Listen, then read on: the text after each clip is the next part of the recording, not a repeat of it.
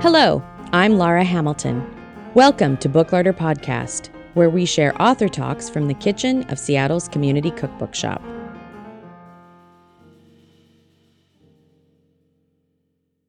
A few weeks ago, I came home from work to find a fairly despondent 12-year-old and various baking tins all over the kitchen. There was a regular cake tin, there were a couple of ramekins, a mini loaf pan, and they all had what looked like it probably should have been Alice's one-bowl cake. Really hadn't turned out, I think, as she had planned, and she was pretty upset. So I was really trying to figure out, okay, what happened here, and thought, I wonder if she tried to scale up the recipe. She said, "Oh no, Mom, I tried to triple it." When she realized how much batter she had, put it in all kinds of different vessels and baked them. And so there are a few things that went wrong there, but just to be fair to her, besides just, sort of writing down her measurements, scaling a recipe is not as easy as it seems. And what if you want to go in the other direction and actually scale it down instead of scaling it up? That can be even harder. What if a recipe calls for 1 egg? How do you divide an egg in half or even into fourths? So this is where today's guest comes in. Christina Lane graduated from university a few years ago and realized that if she wanted to make all of the things that she had enjoyed as a kid at home, she needed to scale the recipes, but that wasn't always a simple task. And sometimes a recipe needs to be purpose-built for a smaller quantity, whether you're baking a cake, making a meatloaf, whatever it may be. She's a St. Louis-based author whose blog and first book, Dessert for Two, take the guesswork out of scaling down recipes.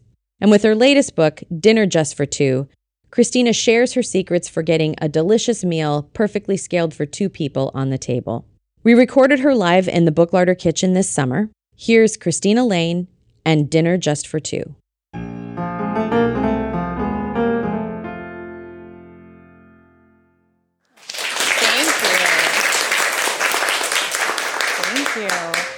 Thank you so much for coming. It's so beautiful here. I'm so grateful to be here. We absolutely love Seattle. My husband has family in the Tri-Cities area, like Pasco and Kennewick. So we come out here at least once a year, stop in Seattle, eat all the donuts, and then we go to Pasco. I'm really happy to be here. Something I like to talk about when I do book signings is how I got here, because this was not my projected path. This was not something that I ever thought I would do. If you've been around for a really long time on the blog, I used to be a farmer. I moved to California to go to grad school, and I got a job out of school farming. And I loved it, but the thing about farming is that you go to work really early to beat the sun. So I was at work 6:37 every morning, and then I would get off at 3:30 because it would be too hot to work. And coming out of going to college and grad school back to back, I was used to my entire schedule being full, just go to class all day and then study all night. So when I got off work at 3:30, I was bored and idle and I had nothing to do. And this was 2009 when food blogging had started. I was reading Pioneer Woman and Steamy Kitchen and Homesick Texan. I love those blogs and I knew I wanted to do it too, but I wanted to bring something different. I've always heard, fortune favors the bold and be unique, be authentic. And one of the things that I was doing is scaling down recipes on my own. So my whole family was back in Texas and I was living in California. And every Sunday at my parents' house, my family gets together for a big Sunday lunch. It's usually 12:30. Everyone goes to church at their own separate places because we kind of live all spread out all over the Metroplex. And then we meet up at my parents' house. And so I would call on Sunday and be like, "Mom, what are you making?" I would just be so homesick and I would want to make exactly what she was making, but I was living by myself in this little house in the country and I couldn't make my mom's Texas chocolate sheet cake because it was an 18 by 11 pan. And so she told me that's what she was making. So I thought, well, maybe I'll just scale it down. And I cut it into fourths, I think, or it might have even been eighths. And I started baking it in ramekins. And the first few times it was terrible. It either didn't rise or it rose too much and had a hump in the middle and sank again. But I just kept at it. And I thought, this is really fun. I really like doing this. I know it's crazy now to have eggs and decide if an egg yolk is going to go in a recipe or an egg white. But I really enjoyed doing it. It was something that took my mind off of working all day because agriculture was a very male-dominated field. And it was really nice to go home and cook and be in the peace and quiet of my own house after all the tractors and noise was going on around me. So I thought, this is what I'll blog about. I'll share my path of scaling down recipes. And I started with dessertfor2.com, and I started scaling down desserts only. And I did that for about 2 or 3 years, and then people started asking for dinners. And I thought, well, I'm doing that anyway. I'm not making my mom's 9x13 lasagna. I'm making it in a bread loaf pan. Or I'm just naturally buying the pack of chicken breast and freezing half of them and freezing them in 2-pack portions, one for dinner, one for lunch. And I thought, I can share what I'm doing. That's easy. And that's really when it became a passion for me, that I realized that other people need these scaled down recipes. Cooking for two is for single people. It's for newlyweds. It's for couples with kids. You put the kids to bed and then you cook a little romantic dinner for two. And then it's for empty nesters. Empty nesters are my favorite. It's something that I love, meeting people who've cooked all their lives for their kids, and then their kids go away and they don't want a huge pan of lasagna. They want a small portion of dinner. It spans the gamut of anyone can cook for two. So this is my 4th book. I'm not allowed to play favorites, but I have to say this was my absolute favorite one to write. I started a journal of every dinner that we like to eat a couple years ago. And it was just trying new recipes and really going based on cravings. Life had settled down after Dessert for Two and Sweet and Simple and Comfort and Joy. And I had a little more time on my hand. I'd gotten used to raising a baby and cooking. And I thought, I'm just going to make whatever sounds good every day. So I went to the market every day and cooked something that we wanted. And if I loved it, I wrote it down in the journal. And what you see in the book is all of the recipes from the We Love This, Make It Again page. So one of the other things that I did with this book is I really focused on food waste. When you're cooking for two, it can be hard to deal with scraps and leftovers. And if you buy an entire bunch of cilantro, I want you to go to the back and find all the recipes in the book that use cilantro. I don't want any cilantro sitting in your fridge turning black. So there's a great leftover section. So if you buy 1 pound of ground beef, usually cooking for two, you'll use half of it. So flip to the back, find another way to use it. Even a bottle of Worcestershire sauce, I don't know if that's how you guys say it. In Texas, we say Worcestershire. I'm gonna give you recipes to use it because I don't want you to waste anything. So there's a big focus on food waste. And also something I did for crazy weeks, I did cook once, eat twice. Really, it's more like cook once, and then here's 4 dinners for two to use it. So there's a section in here to teach you how to roast a chicken, and then 4 chicken dinners for two. There's a way to use a pot of beans 4 different ways, a big batch of cheese sauce, which is my favorite, and 4 different ways to use that. So I really wanted you to have a handle on the work week. If you have time to cook, there's great dinners for two in here that are really romantic. There's a skillet section. So if you're gonna cook for two and it's romantic, you don't really want a big pile of dishes. That kind of kills the mood.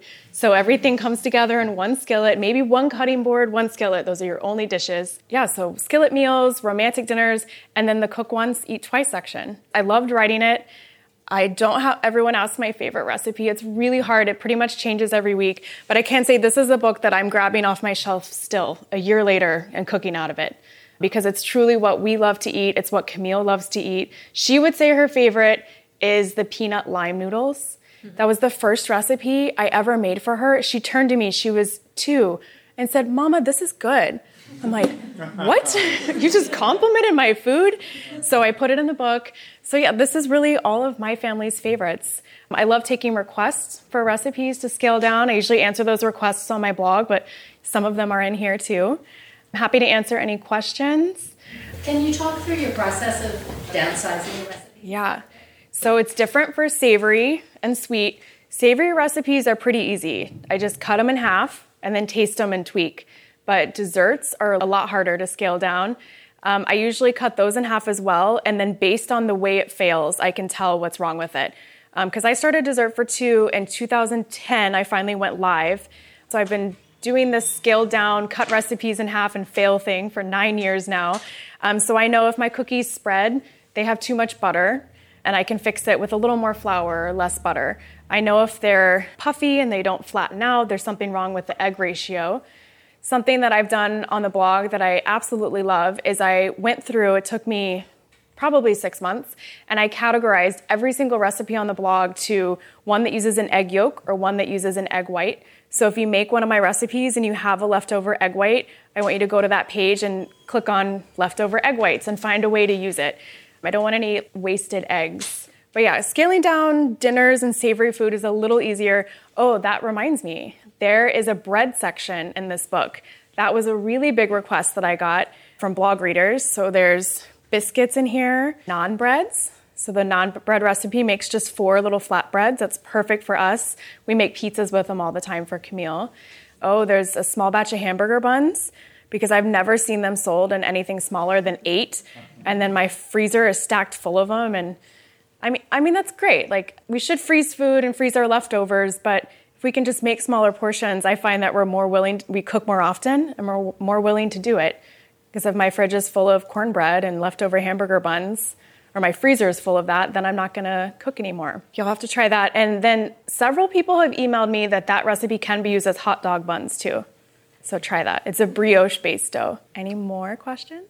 Do you have a favorite spice or flavor profile that you like to use? Ooh, so I love anything vinegar-based. There is a falafel bowl in here that has like quinoa on the bottom, little baked falafel. Yeah, lots of olives, a little scoop of hummus. I love that one. Which recipe took the most failures to perfect? Probably the naan bread, because you really want those big brown specks on it to form before it burns. And you want to get brown specks on both sides without the middle being raw. I set off the fire alarm on that one at like 11 o'clock at night. We were just standing at the stove flipping naan breads, and my husband's like, really? Camille's asleep. Really? We're going to do this right now? But I just got obsessed with it, and what turned out to be the final result is so good. I really like it. Yeah? Do you have a garden? And if you do, what kinds of things do you grow? Yeah, we do have a garden. It's more out of guilt than like a love of gardening, because my husband and I both have agriculture degrees. So I feel like, neither of us are using them. We should grow food. This is what we're good at. So he put in 4 little beds in the back. And then the one part of gardening we love is composting. So we have 2 big compost drums in the back, like those big black ones. We make 1 bag of trash a week, hardly. It's amazing. But for cooking for 2 and gardening, I always grow herbs and onions, because when you buy onions, it's a whole bunch of scallions. And I do have a section for leftover scallions, but I can never get through a pack of those before some of them turn bad. So if you grow onions, you just cut off the little scallion. You don't have to let them go to the full bulb. Lots of herbs, because again, less waste, and then cherry tomatoes. We have a lot of those. Every year we say we're only gonna plant 1 zucchini.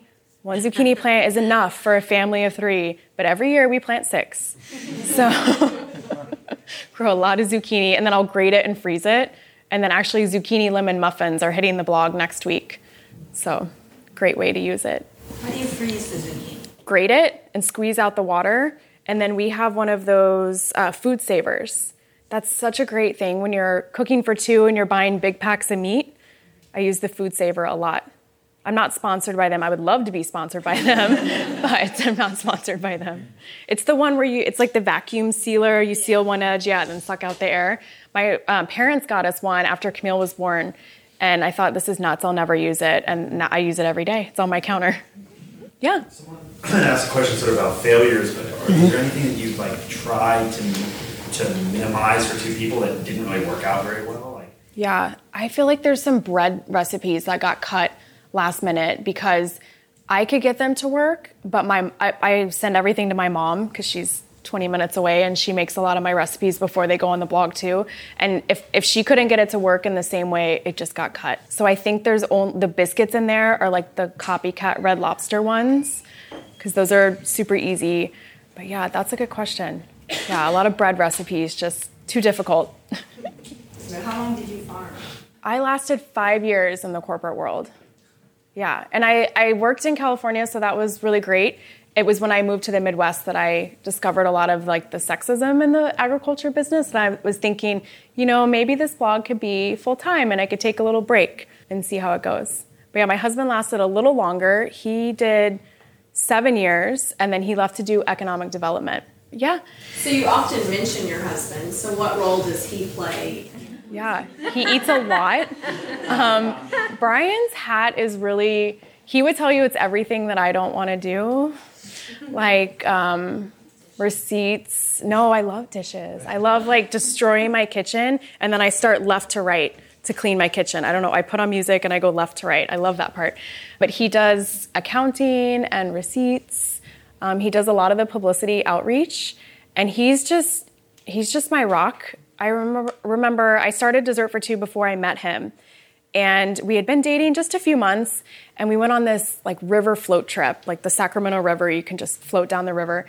We went with all of our friends, and we all got back at 3 or 4 in the afternoon, and everyone went to take a nap. Everyone was exhausted, and I got up, and I opened my computer, and I started working on my blog. And so Brian finds me, and he's like, "What are you doing?" And I told him all about the blog and my pie-in-the-sky goal of where I wanted the blog to go. And he said, "Okay." And he's been the biggest believer in it. There are times when I don't believe in it. There are times when Portland book signings get canceled and I'm so upset and down. And he just says, "It's fine, big picture." So he kind of keeps me on the right track. But he's very, very big supporter. But yeah, he does publicity, accounting. Oh, he up until this month, he was doing all of my video work. So he took a lynda.com course, taught himself how to shoot and edit video just for the blog. It was super sweet, but it was quite a time suck on him. So we just finally hired someone to do video stuff for us because we were doing it 1 day a week, and that's 4 days a month of the same work. Now we do 1 day a month and we shoot 5 videos in 1 day, and it's just more time efficient for us. Chief taste tester would be his like little line on his business card. Yeah.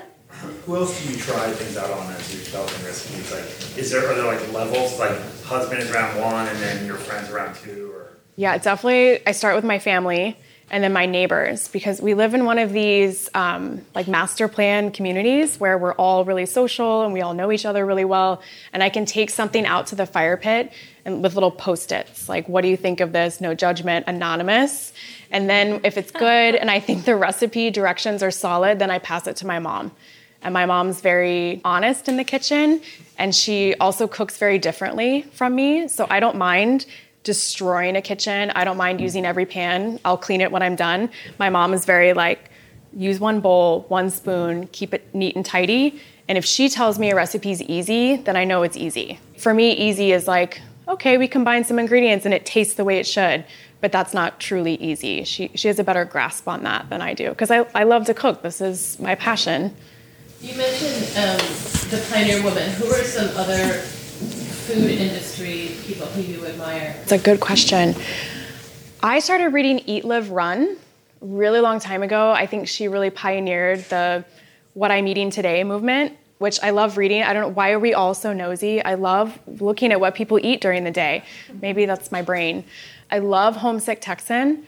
I really related with Lisa because she was also from Texas and living far away from home and missing the food. She actually just moved back to Texas, though. Who else? Steamy Kitchen. Jaden was really influential, and Joy the Baker, of course. I feel like Joy the Baker, every time I see her, I'm just like, thank you. You made it possible for us to share desserts on the internet and make a living from it. I don't think she gets near enough credit for just being herself and putting herself online and creating a business out of it. Oh, Smitten Kitchen. How could I forget Smitten Kitchen? I love that Deb is just so authentic, and she's going to do horizontal pictures forever, even though that doesn't do well. But she's rock solid enough that she does what she wants. I really admire that authenticity. But it's such an amazing blogosphere. I don't love that word, but that's what it is. I mean, there's like 45,000 blogs right now. And people email me, how do I start? And it's just do it. Just find what you're passionate about. Don't copy anyone. Be yourself. What are some of your favorite extravagant recipes to cook? Definitely the croissants. I say it's extravagant because it's a 3-day process, but it's easy. You do a little bit over 3 days, and at the end, you're going to get 4 beautiful, perfect croissants. And if you mess them up, if you're not great about folding or you lose track, you're still going to get crescent rolls, which are just as delicious. But yeah, anything pastry, I would say.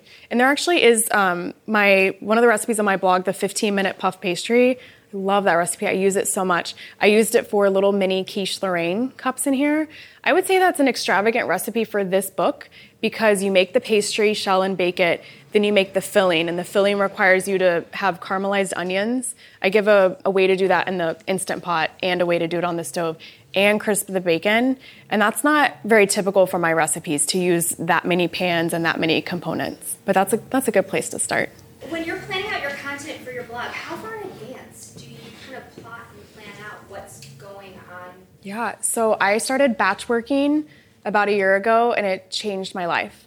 One day a month, I start my list of things that I want to make, and we cook 6 recipes in a day, photograph them the next day, then do photo editing that third day, and then I just take my time throughout the month organically writing the posts. Writing a post is something I could never kind of cram into an hour time slot, and I want my writing to be real and authentic. So we get the hard work out of the way, and then whenever Camille's asleep or in bed for the night, then I'll write the post. But yeah, we try to do 6. I'm trying to push it always. I'm trying to get 2 recipes out of one and get 7 posts. But yeah, it ends up being like 3 days a month of work and then writing throughout. And then the rest of the days of the month are really like outreach and promotion, social media, and then pie in the sky goals of like, I want to do Food Network. And I've been saying this for 5 years, but I've not taken any steps towards it because we do the easy things in life. We do the things that we know we're good at. So it's easy for me to write a to-do list, make 6 recipes, photograph 6 recipes, then post them on the blog. That's easy. So I'm going to go for that gold star on my to-do list of crossing it off, did that. The harder things like network and send those emails that are going to get ignored and lean on a friend who knows a friend, that kind of stuff is the hard stuff for me. And my husband was really instrumental in saying, you need to carve out time and do the hard things. You can't just do the easy things in life and skate by. So that went a little philosophical, but... For your writing of your blog posts, do you usually have a bunch going simultaneously, or do you do those eventually one and then Sequentially. I don't know that I'm smart enough to do green tea cupcakes and lemonade over here. You know, I think of my intros and what I want to say about a recipe while I'm cooking it, and I, for the longest time, wasn't writing that down. So I would be done with my week, and I would have 6 recipes in front of me and need to start writing and have nowhere to go. So now I have my journal, and on the left side is my recipe, and the right is where I will start writing. Okay, I want to make this because Camille saw a piñata cake in this month's Food Network magazine, and now maybe it was Rachel Ray. One food magazine this month had a piñata cake, so that's why I'm making it. So I want to capture those head notes to help me write, and then I just go from there. When you do have your Food Network show, what would your dream kind of theme of the show be? I think that cooking for 2 can be a little small. And when we talk about Food Network, there has not been an idea that they haven't been pitched. So my kind of unique take would be, let's start small. So I think anyone can learn to cook by cooking for 2. Even if you're not a household for 2 and you've never made scones, let's make 4 before we make the recipe that makes 2 dozen. So it would be kind of a learn how to cook using a small recipe. And then from there, if you want to go on and make Pioneer's Woman for pumpkin scones, go for it. It's delicious. But I'll teach you how to make 4, and then you're more comfortable in the kitchen. So yeah, that's all Brian. That's not me. He thought of it in the middle of the night. He trademarked the phrase, let's start small. I'm like, okay. But yeah, something along those lines, because I wanted to appeal to everyone. Yeah, I think, TV is such a weird business, but I really do think it's the best way to teach people. You look around, everyone's on their phone. Everyone has earbuds in. We're learning stuff online all the time. And so I just think that's the best way to reach the most amount of people, because we all should cook more. Restaurants are great, but we should all be cooking at home more. What do you think of doing corporate events? Like, I'm in tech, and everybody gets fed food by their company, and as a result is 30 and has no idea where to even start. So have you considered doing events for young professionals in tech, for example?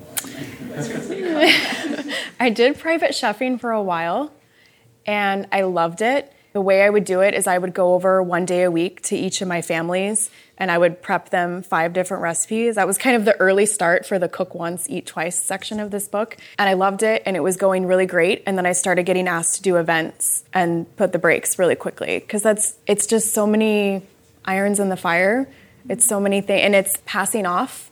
Like, you make the cornbread, I'll make this, and then you make that. Part of the reason I run my own business is because I'm not great at delegating. I'm not great at passing things on. I'm great at making a giant to-do list and tackling it. And when you do those big events, you're really forced to let go and teach other people. That's not my wheelhouse. If you want to do that, I think that's awesome. And I think it's really smart because you're right. We go through school, we don't prioritize cooking, and then you're out on your own and you have a little expendable income, and then you realize how expensive restaurants are and you want to cook. But where do you go? YouTube and Food Network, I'm guessing, but that's a really good idea. Yeah, food blogs. How did you learn how to cook? Because you see on your blog, like, you're so knowledgeable about what this does to that, and then like kind of the science of it. Like, did you ever take baking or cooking classes? I did. When I was living in California, I took some classes at the cooking school closed. It was called the Tante Marie, and I would do pastry classes. You know the Tante Marie? Yeah, it was such a great place. But really, I grew up in a big family that loves food.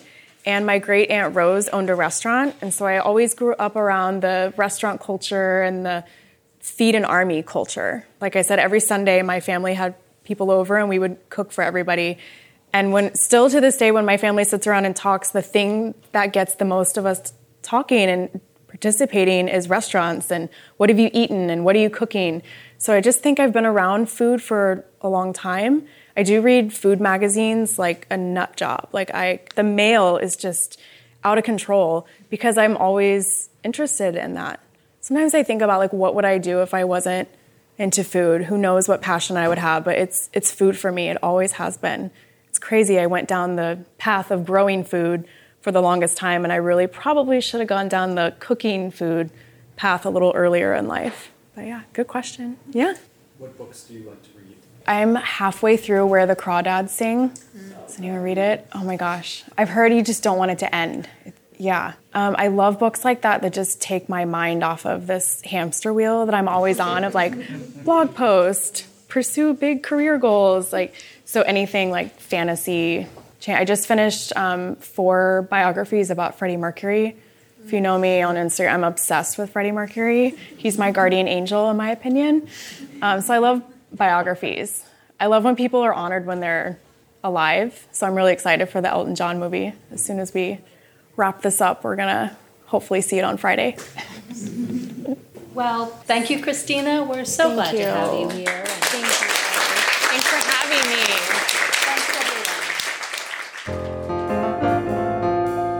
Thank you to Christina Lane for visiting us in Seattle. As always, you can get 10% off a copy of Dinner Just for Two or any other books featured on the Booklarder podcast by visiting booklarder.com and entering the code PODCAST at checkout. And if you visit us in person, just mention that you learned about the book on the podcast and you can receive 10% off in-store as well. This podcast is produced and edited by Abby Circatella. Our theme music is by James Coley. Subscribe wherever you get your podcasts and follow us on Instagram, Facebook, and Twitter, where our handle is @Booklarder. To learn more about Booklarder, including author talks, cooking classes, and to sign up for our monthly email newsletter, head to booklarder.com. And if you find yourself in Seattle, visit us at 4252 Fremont Avenue North. I'm Laura Hamilton. Thank you for listening, and we'll see you next time.